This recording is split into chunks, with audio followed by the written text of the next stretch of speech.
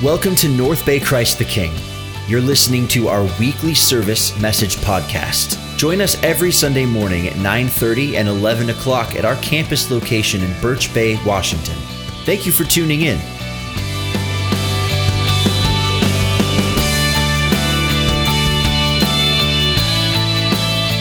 See, we're in a series called Below the Surface.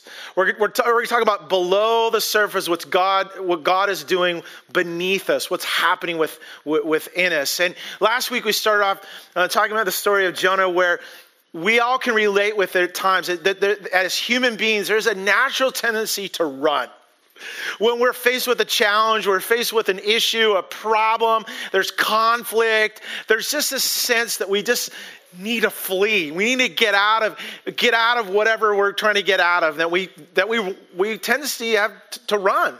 And we joked about this when we were kids, is when mom or dad are mean to us and we just want to run away. And so we pack our bags and we head down the street and we're done with parents and everything like that. We get down the block and realize it's close to dinner time. We're like, oh, not today. I want to run away.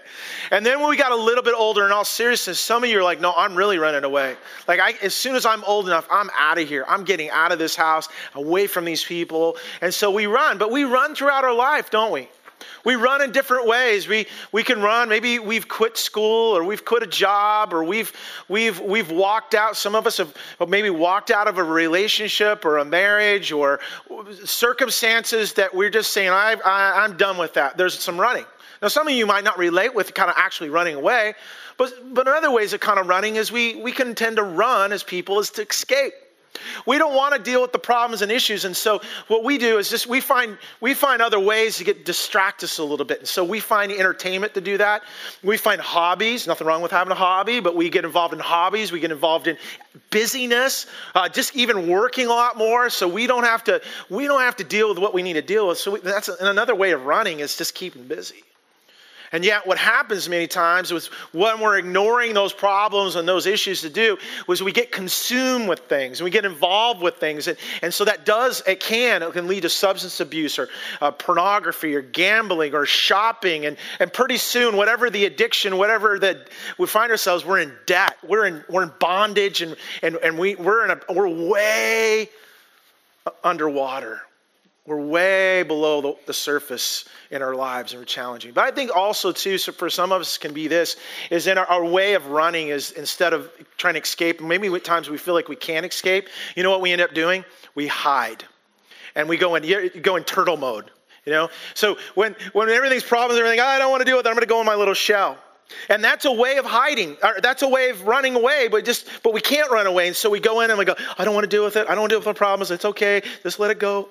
Hopefully they go away. Hopefully the problem goes away. It's just gonna pass by. And what we find in our denial is it doesn't. In fact, things get worse and worse and worse, and they blow up in our face. And so we all have a tendency to run in our lives. But why do this? Why do we have a tendency to run, escape, and hide? Well, as we spend some time reflecting a little more, that really the challenge comes down to this below the surface. Well, this is call out for what it is. It's fear. It's really fear. At the end of the day, and all of it to say, in one word, it's fear. Fear of facing reality. And yet I'm so grateful, I hope you're so grateful, is this, that we don't have to face reality alone. And I think I would say that one of the main reasons you're here this morning is you realize that you don't have to face your problems alone. You don't have to face your issues alone. That you can trust in the one, God, the Father, through the Lord Jesus, to help you. The Bible promises that God is a God of all comfort that comforts us when we're in need. That if we cast our cares, our problems and issues upon Jesus, He cares for us. Jesus promised that He would send, as He left this earth, the Holy Spirit to come and that would not leave us nor forsake us. That's that God, the God Almighty that can be there with us. I don't know about you, I'm glad for that. How many are glad for God's peace? Are you glad for God's strength? Are you glad for everything that He's given you? I am. And yet I want to remind us of this reality as well, is that God is not only a God of all of that, of God of all comfort, but He's also a God of calling. That God has a calling, meaning a purpose, a direction, an assignment that he's called us to do. But even more than that assignment and that challenge is this. That's what's well below the surface is his whole desire is to shape our souls to be more like him.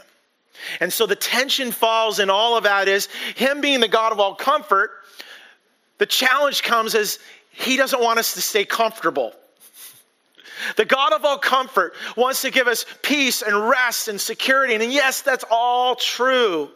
But he is a God of risks and a God of calling. And he's wanting us to step out of that. But our natural tendency when running from that is this, or for our natural tendency is to run from it. Is to his calling, to be out of his control, his will. And ultimately what's so tragic is people run from his love. And so if you're on the run or been on the run, I think we can all relate as we've been talking here. We'll continue to talk about our main guy here, Jonah. I want to get below the surface. And there was a little recap there, but let me just give you another recap is that Jonah was a prophet in Nineveh. He was assigned by God to go to this group of people called the Assyrians and this community. And Jonah's response is, heck no, I ain't going. And he buys a ticket and gets on a boat to Tarshish. He never makes it to Tarshish. Can I encourage us this? None of us will ever make it to Tarshish. We'll never ever get there. And Jonah realized that. He realized this. He can run from God, but he can't outrun God. And so God sends a storm, and in the storm, it's trying to get his attention. It doesn't work too well. There's a bunch of pagan sailors. They become very religious themselves because the storm's so huge. They cry out to God. In fact, they cry out to the Lord God. And when Jonah, they found out he worships the Lord God, they're going, we like that God. That's a stronger God. We're going to worship him. And that still didn't convince them. And so they ended up, what do we do? They said, Jonah's like, just throw me overboard. It's my fault. And Jonah goes to the depths. He goes to he's sinking, he's drowning, he's thinking that's it. And it's just the beginning. In verse 17, we left off last week where it says this, the Lord provided a huge fish to swallow Jonah. And Jonah was in the belly of the fish 3 days and 3 nights. Now, every time we think about the story of Jonah or know the story of Jonah, we all go back. Some of you grew up in the church. You went to Sunday school. You did VBS. You did Veggie Tales. That's where most of us some of you got your theology from. And all that you go, and it's kind of this little make-believe story. And so when we read it in the Bible, it's really hard in the literature. Going, is this a fable? Because there's fables, there's stories. Jesus told stories. It's not really true. What I've learned in studying Scripture is this: is when you actually see like where it's real names and real people. In most accounts, it's a real situation that happened. So you're something like, he really was swallowed by a fish? Or a whale? Was it a whale or a fish? Well, the Bible, the Hebrew there word is fish, but Jonah ain't no, marine biologist. It could have been a whale, okay? I don't know how, So, and you're like, there's whales in the Mediterranean, by the way. They're big enough to swallow people, okay? So was it a whale, fish, we can get right. But can that actually happen? I mean, can someone survive being in a belly of a big, massive sea creature for 3 days? Well, that can mess with you a little bit. Well, let's think about this. What about all the other miracles in the Bible? You ever thought of that? You ever thought about how God parted the sea so that all million people could cross over? You ever thought about how the sun set still in Joshua's day over a whole day? How 3 guys, these 3 Hebrew guys were thrown in a fiery furnace and this massive flame, and they came out, they weren't burned. They didn't even smell like smoke. I mean, you can't even come out of the Silver Reef Casino that way. You know what I'm saying? Miracles. Oh, and on top of that, think of all these other miracles happen. How about the virgin birth? Okay? So if God the Creator can break his own rules when it comes to gravity and everything else, why can't a guy, it's not that hard to be in a fish for 3 days. So here's the thing. Let's not get hung up on the miracle or the myth or anything to miss the message. And this is one thought I believe we can grab for this today that I want to camp on is this. God is generous with his grace, but he's thorough with his discipline.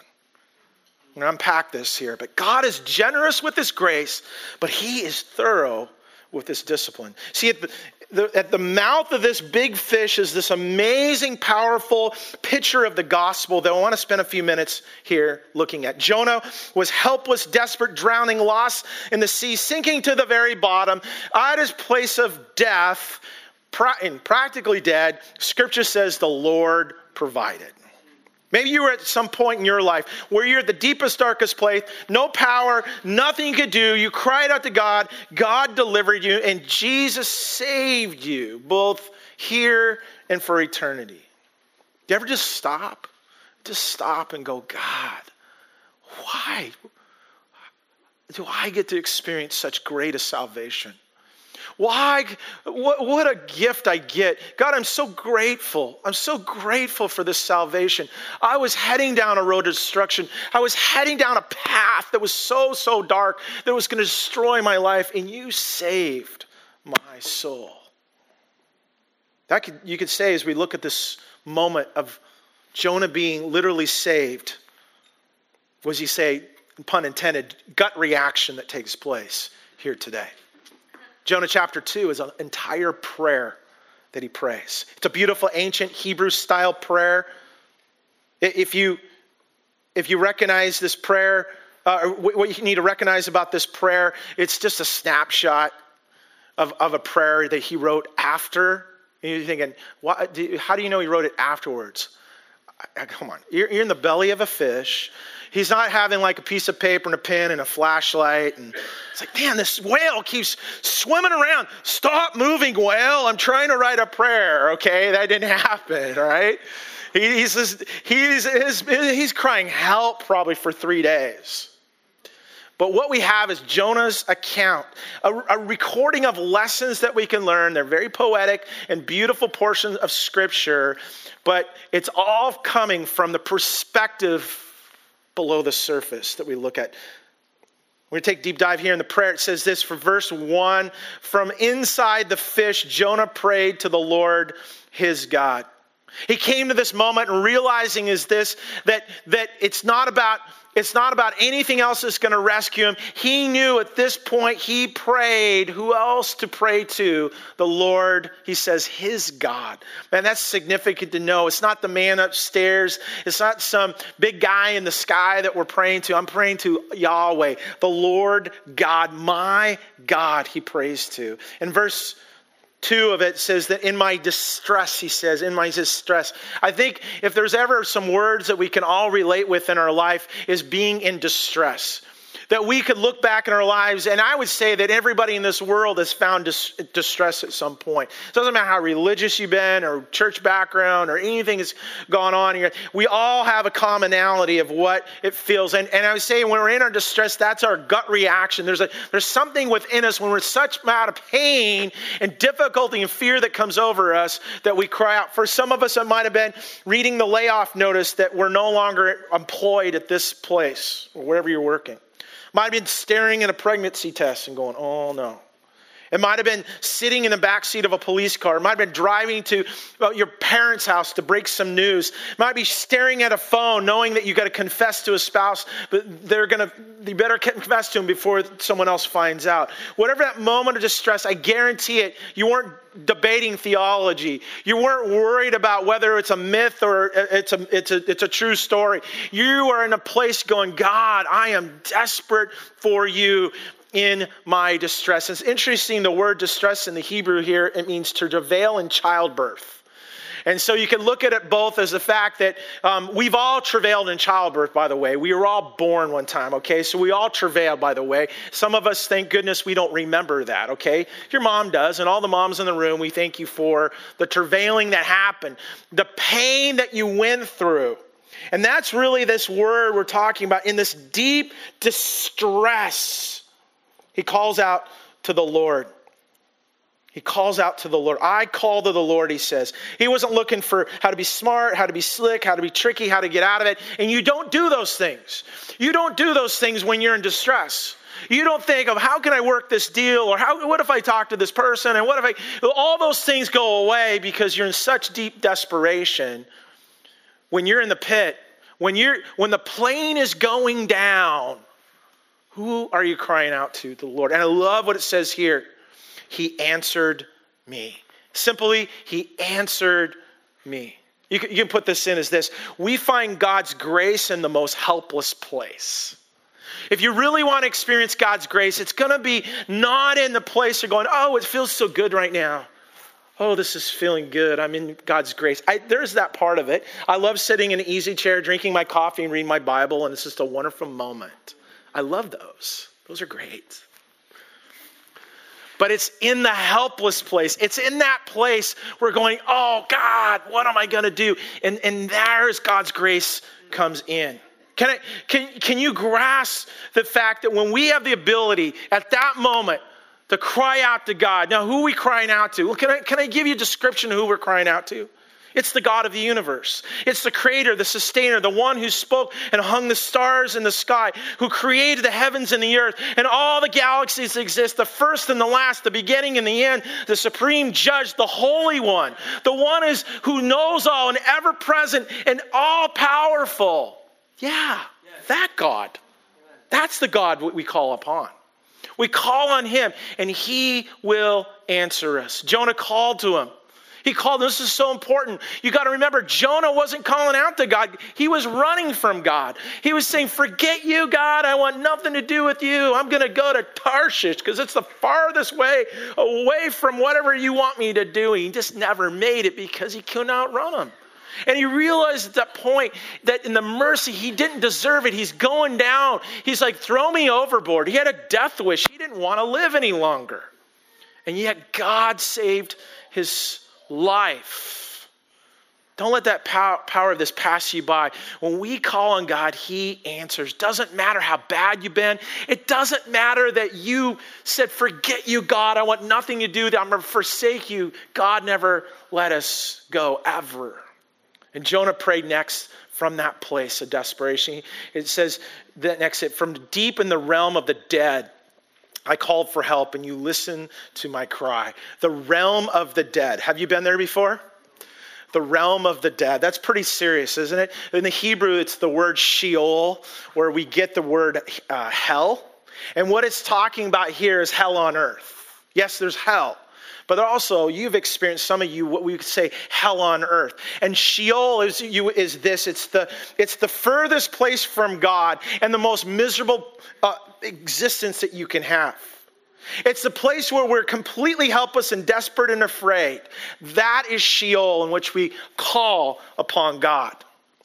For some of you, this might speak to you right now, that you are in the middle of your Sheol. You're in the middle of the Sheol right now. You're in the middle in your marriage right now. You would say it's Sheol. You're in a desperate place that you need God to answer. You're in the depths of your heart of Sheol, when inside of you there's a cry. Lord was just revealing me today. I was in worship. I feel like there's silent cries of desperation all around us. And I was praying, and I have to admit, I was breaking. My heart was breaking as I was thinking about this, that there's people out in our community, and even bold to say that there's some in this very room, and you would say, I'm so desperate, but I sure got a smile on the outside. How are you doing? Great. No, you're not. You are dying. There's Sheol going on in you. Inner Sheol that's there in the deepest, darkest place. That's where Jonah says, in my Sheol, in my place of desperation, where I feel like I'm farthest from the presence of God, in my deep distress and my travailing that's there, God answered me and God met me where he's at. But it's a state of Sheol that we need to recognize. Paul talks about this place in Ephesians 2. As for you, you were dead in your transgressions and sins, in which you used to live. When you followed the ways of the world, the ruler of the kingdom of the air, the Spirit is now at work in those who are disobedient.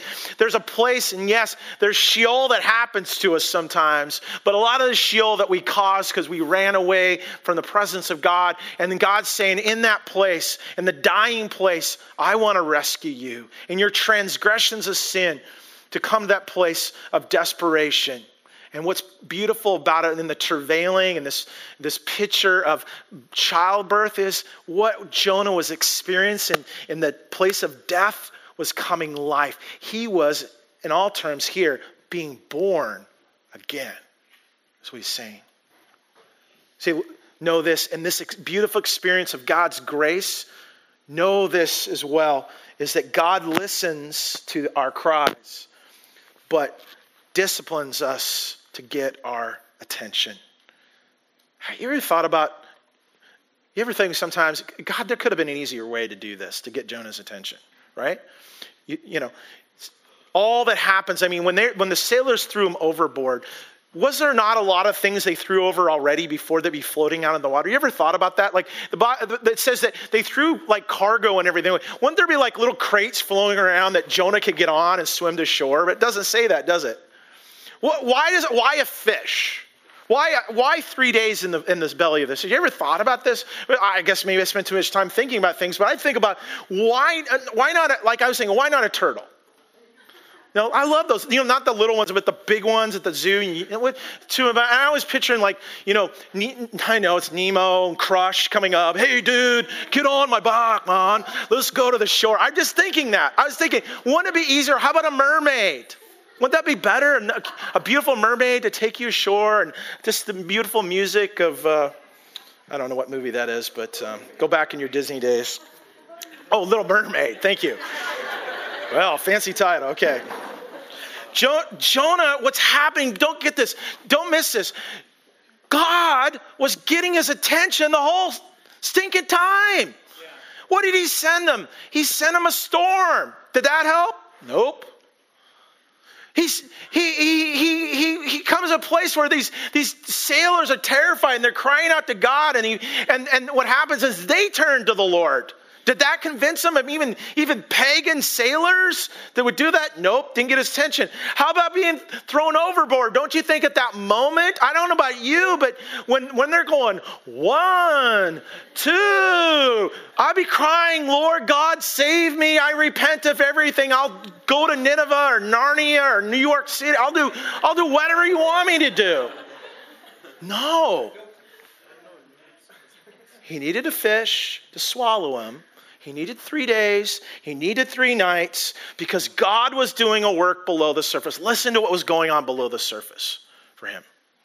It says, you hurled me in the depths and to the very heart of the seas. The currents swirled about me. All your waves and breakers swept over me. I said, I have been banished from your sight, yet I will look again toward your holy temple. The engulfing waters threatened me. The deep surrounded me. Seaweed was wrapped around my head. To the roots of the mountains I sat down. The earth beneath barred me in forever. What's going on? Jonah needed to feel the cold water. He needed to feel the waves pushing him down, the undertow or whatever it was. He was going down.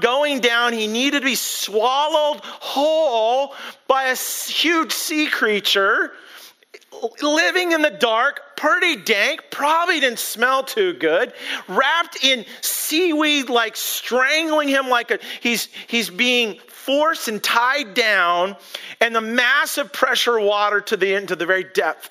God needed to do that to Jonah. And let me ask you this question, really think about that. Where does God need to take you to the depth of your life to discipline you? Well, let me tell you this, whatever it might be, you know this, in all of it, the pain, whatever that is always unavoidable. In fact, I would even go further to say it's actually necessary. Pain? Do we have to go through pain? It's necessary. My mom and dad didn't. My dad didn't do this, but my father-in-law did, and he's a wonderful man. In fact, he's really ill. You can pray for him. He's battling a lot of things going on in his health.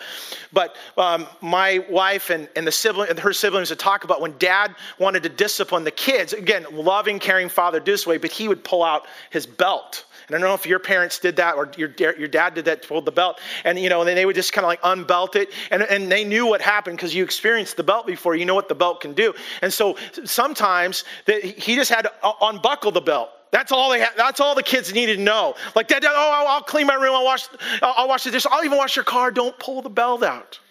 And what we found with the belt was this, is the belt needed to come out. Not only come out, the belt needed to be used. Why? Because that's what good parents do in a loving, caring way to discipline their children. Because if you're not a good parent, if you're called on your bluff every single time. And God understood as the loving, our heavenly, our perfect Father, that he disciplines those he loves. Why? Because when we experience enough pain, we will never run again. And we need to learn it. And not learn the lesson that, oh God, you spared me the pain that I need to go through again. Oh God, yes, I'll do what you tell me to do. I get the message. But what he's doing in his discipline is shaping us and forming us in his image to be like him. The Lord disciplines. And look, don't miss the motive in this discipline. This is so important to know, is that God's not about payback, but bring back. In all the discipline, all he loves is not to pay us back for what we've done wrong and leaving him and forsaking him. No, he disciplines us to bring us back to him, not pay back anything. There's nothing we can pay back for our sin. Jesus is the one that did that, but all about relationship. And look, so it says, but you, Lord, my God. Do you ever have but God moments? Do you ever have moments where life's out of control, everything's fallen through, but God came through? You didn't know how to pay the bill, you didn't know how to get that job, but God provided the job. Some of you, your marriage was in trouble, and you thought it was over, but God changed your heart and changed your spouse's heart and healed your marriage. Some of you here today could say that the doctor said you don't have a chance, you need to prepare for the end, but God healed you or healed your loved one. He did that work in you. God so much, not only to just make things right with us, he wants right relationship. Verse 7, or part of verse 6 there, it says, he says, my life was ebbing away. I had to look that up. Ebbing away. What does that mean? It means to be at the lowest, weakest state. Jonah is basically saying here, I'm at my last breath. In verse 7, it says this. He says, I remembered you, Lord. I remembered you, Lord. My prayer rose to you, to your holy temple. In the depths of the depths he realized that his prayer is going to go beyond the surface, that it's going to go to the highest heaven, that it's going to go to the throne of God, that God hears him. But how powerful it is to him to recognize that I remember you, Lord. And I tell you, at times we just need to be reminded of the Lord. God, I remember you. I remember your faithfulness. I remember your salvation that you provided for me. And he lifted that up to the Lord. And God heard his cry. Let me think about you in the depths of where you're at, or people that you know. What would be your gut reaction? Where would you be at the very belly of the beast in your life? You would think at that point that it would be a given that we would cry out to God. But I would challenge us with this. Finally, is this: regardless how bad it gets, it's still our choice to change. How bad it gets does not always dictate it, does it? We think it's got to get bad enough. How bad does it have to get? It's interesting, verse 8, Jonah shifts his tone a little bit. He's still a prophet. And so, retrospect, he's writing back and he warns to the readers that are reading this, that he wrote, is this. He said in verse 8, those who cling to worthless idols turn away from God's love for them. What's he saying there? Well, think about the things that we turn to when we're escaping, the things that we get away to do, not just run from God, but run to, so we avoid the problems and issues and struggles that we have. And so what we do is we find things and we find people.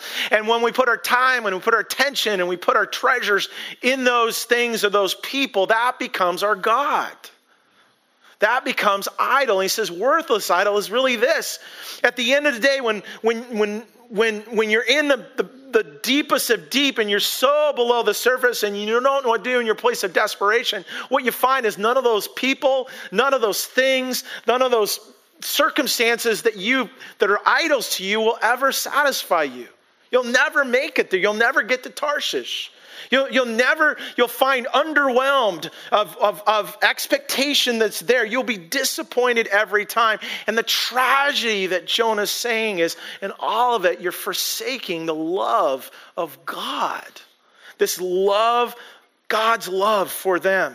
The deepest, darkest despair. What's going on is this: God is so generous with his grace, but he is thorough with this discipline, all because of that great love. See, God never distances himself from us. We do that. And Jonah says it tells us this. It's time to come back to that. He reminds himself and he reminds us in next in verse 9 this. He says, but I, with the shouts of grateful praise, will sacrifice to you. What I vowed, I will make good. He's writing retrospect. He's writing when he's in the belly of this fish, thinking he's going to die. He's praying the prayers like you've prayed when the plane's going down and the moment to happen and life's falling apart. You go, God, Jesus, Holy Spirit, the Trinity, anybody, God, get me out of this. And if you get me out of this, I'll serve you. If you get me out of this bind, I'll worship you. If you help me with this situation, I'll commit my life to you. And then what God's so good is he brings us up surface. He says, all right. And Jonah's saying this, I'm going to do that. I'm going to be faithful to the commitment I've made to you. And I praise you for that. Look at verse 9, end of it. It says this. He says, I will say salvation comes from the Lord. Talk about a story he would tell people when he got to land that we'll look at next week. He had a story to tell. Let me tell you what salvation means to me. I think you and I can do the same thing. It might not be a physical salvation, but we know it's a spiritual salvation. To save our soul from Sheol, from the pit of hell, of death on this earth, to rescue our souls. It's such a reminder, a visual reminder of what Paul says in Ephesians 2 about saving. Says he wrote this, as saving is all his idea, all his work. All we do is trust him enough to let him do it. It's God's gift from start to finish. We don't play the major role. If we did, we'd probably go around bragging that we've done the whole thing. No, we either make nor save ourselves. God does both the making and the saving. See, Jonah's response to all that was going on was this. It was simply this, is surrender. Not giving up, God, I want to die. Lord, I get it. Lord, I surrender. Well below the surface, God brought him this place of surrender. And listen what happened next. It says, the Lord commanded the fish, and it vomited Jonah on dry land. Isn't that a great picture just before lunch? God vomited Jonah onto dry land. Do you ever feel kind of whale pukey all over you lately? Are you feeling that way? Let me tell you this. That's good. That's good. Why? You're like, well, that's not a good place. You live to tell about it. What you experience is this, that God is so generous with his grace, but you've experienced this gift because he's thorough with his discipline. That not only are we, okay, God, I get it, I'm going to do what you tell me to do. But God's saying, I'm shaping you, I'm shaping you, I'm shaping you, I'm shaping you. I've saved you, but I'm shaping you into my image. That I want you to use your life to glorify me, that calling that's there. Let me ask this question as we pray. How desperate are you? How desperate are you? Will you bow with me as we pray? I want you to just take a moment here. Shane shared about having a private moment in a public place. That's this moment here today. And I want to pray for you. I want to go back to, I feel like the Lord speaking to me in worship was this, that there's some desperate cries of silent, desperate cries in souls here today. And there's many, many, many in our community. And so I want you to pray for yourself. If you're in the place of Sheol, you're in the place of the pit, you're in the place of the realm of the dead, you could say, it sounds dramatic, but you would say, I'm in a helpless, hopeless place right now. That you would cry out to God. Oh, Jesus, rescue me. Rescue me. And that rescue might be a financial burden. It might be a relationship struggle. It might be an addiction. It might be, ultimately it's this, to save your very soul from ultimate Sheol of eternity today. This is your moment. This is your opportunity to say yes to Jesus Christ today. In the moment, if you're in this place, I want to pray for you. If specifically saying, I need Jesus to be my Savior, to rescue me today. With your heads bowed, I just want to give a moment. All I'm asking for you to do today is just raise your hand if that's you. Saying, I am desperate. I need Jesus today. Now, I see your hand. That's good. Anybody else? Thank you. Thank you. Yes. Anyone else? See, God bless you guys. Everybody, awesome. That way back. Yep. I see your hand. You can put your hands down. There's several of you, 6 or 8 of you here today. Thank you, Lord. We want to pray for you today. What you're saying is, Jesus, be my Savior. Be my Lord. Rescue me from my sin. Change me, transform me into your image, Lord. I leave my old life. That old life can be drowned and I can be raised to new life because of the cross and Jesus, what you did for me. I receive you as my Lord, my Savior. I want to pray for those as well today that have someone you know that's in a desperate place. Could we cry out in a prayer of intercession for them? That what breaks God's heart would break our heart for those that are in desperate place. Can you do that with me? God, I thank you first of all and foremost for the hands that were raised today. What courage they take, say, God, I'm in a place of Sheol. I'm in a place of hell on earth, it feels like. More than anything, I'm recognizing that I'm helpless and I'm hopeless and I can't save myself. I'm drowning in my sin. And I need you, Jesus, to be my Savior and my Lord. And Jesus, you are accomplished what's done on the cross and rising from the dead, that I can receive you to forgive my sins and I can have new life in you, Lord. Thank you for the whole souls that are praying that prayer right now, saying yes to you, Lord. God, I pray for those here today that, yes, they're walking with you, but they would say they're in the pit right now. They're in the place of Sheol. They're in the place of helplessness, and they just don't know what to do.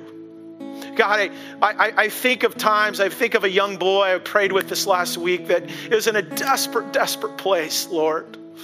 Oh, God, I don't know what it's going to take. Well, but I know this, it's going to take your power to transform him, to heal him, to whatever is that comes from the pit of hell, Lord, that you would rescue him, Lord God. And Lord, we intercede for people that are on our minds and our hearts, God. God, we cry out for the people of Birch Bay. We cry out for the people in this community. They're desperate, and there's silent cries this morning, God, and they don't know what to turn. I mean, they're crying out loud, but there's no one to hear it. And so they're in that place of hopelessness. And Lord, oh God, we lift them to you. And Lord, some way humbly, Lord, may they darken this door of this church. May they darken the door of other churches that are sharing your gospel in this Easter season, Lord God. We pray for souls to be won today, just like today. And the people that are here to gather, they're saying yes to you, that we can go out and share and proclaim the good news of your amazing work, that you still save souls. Jesus, we ask for this, Lord, not because of demanding it, but that's your heart. Your heart you came to seek and save lost people, Lord, that we get to be a part of it. We pray in Jesus' name. Amen. Amen.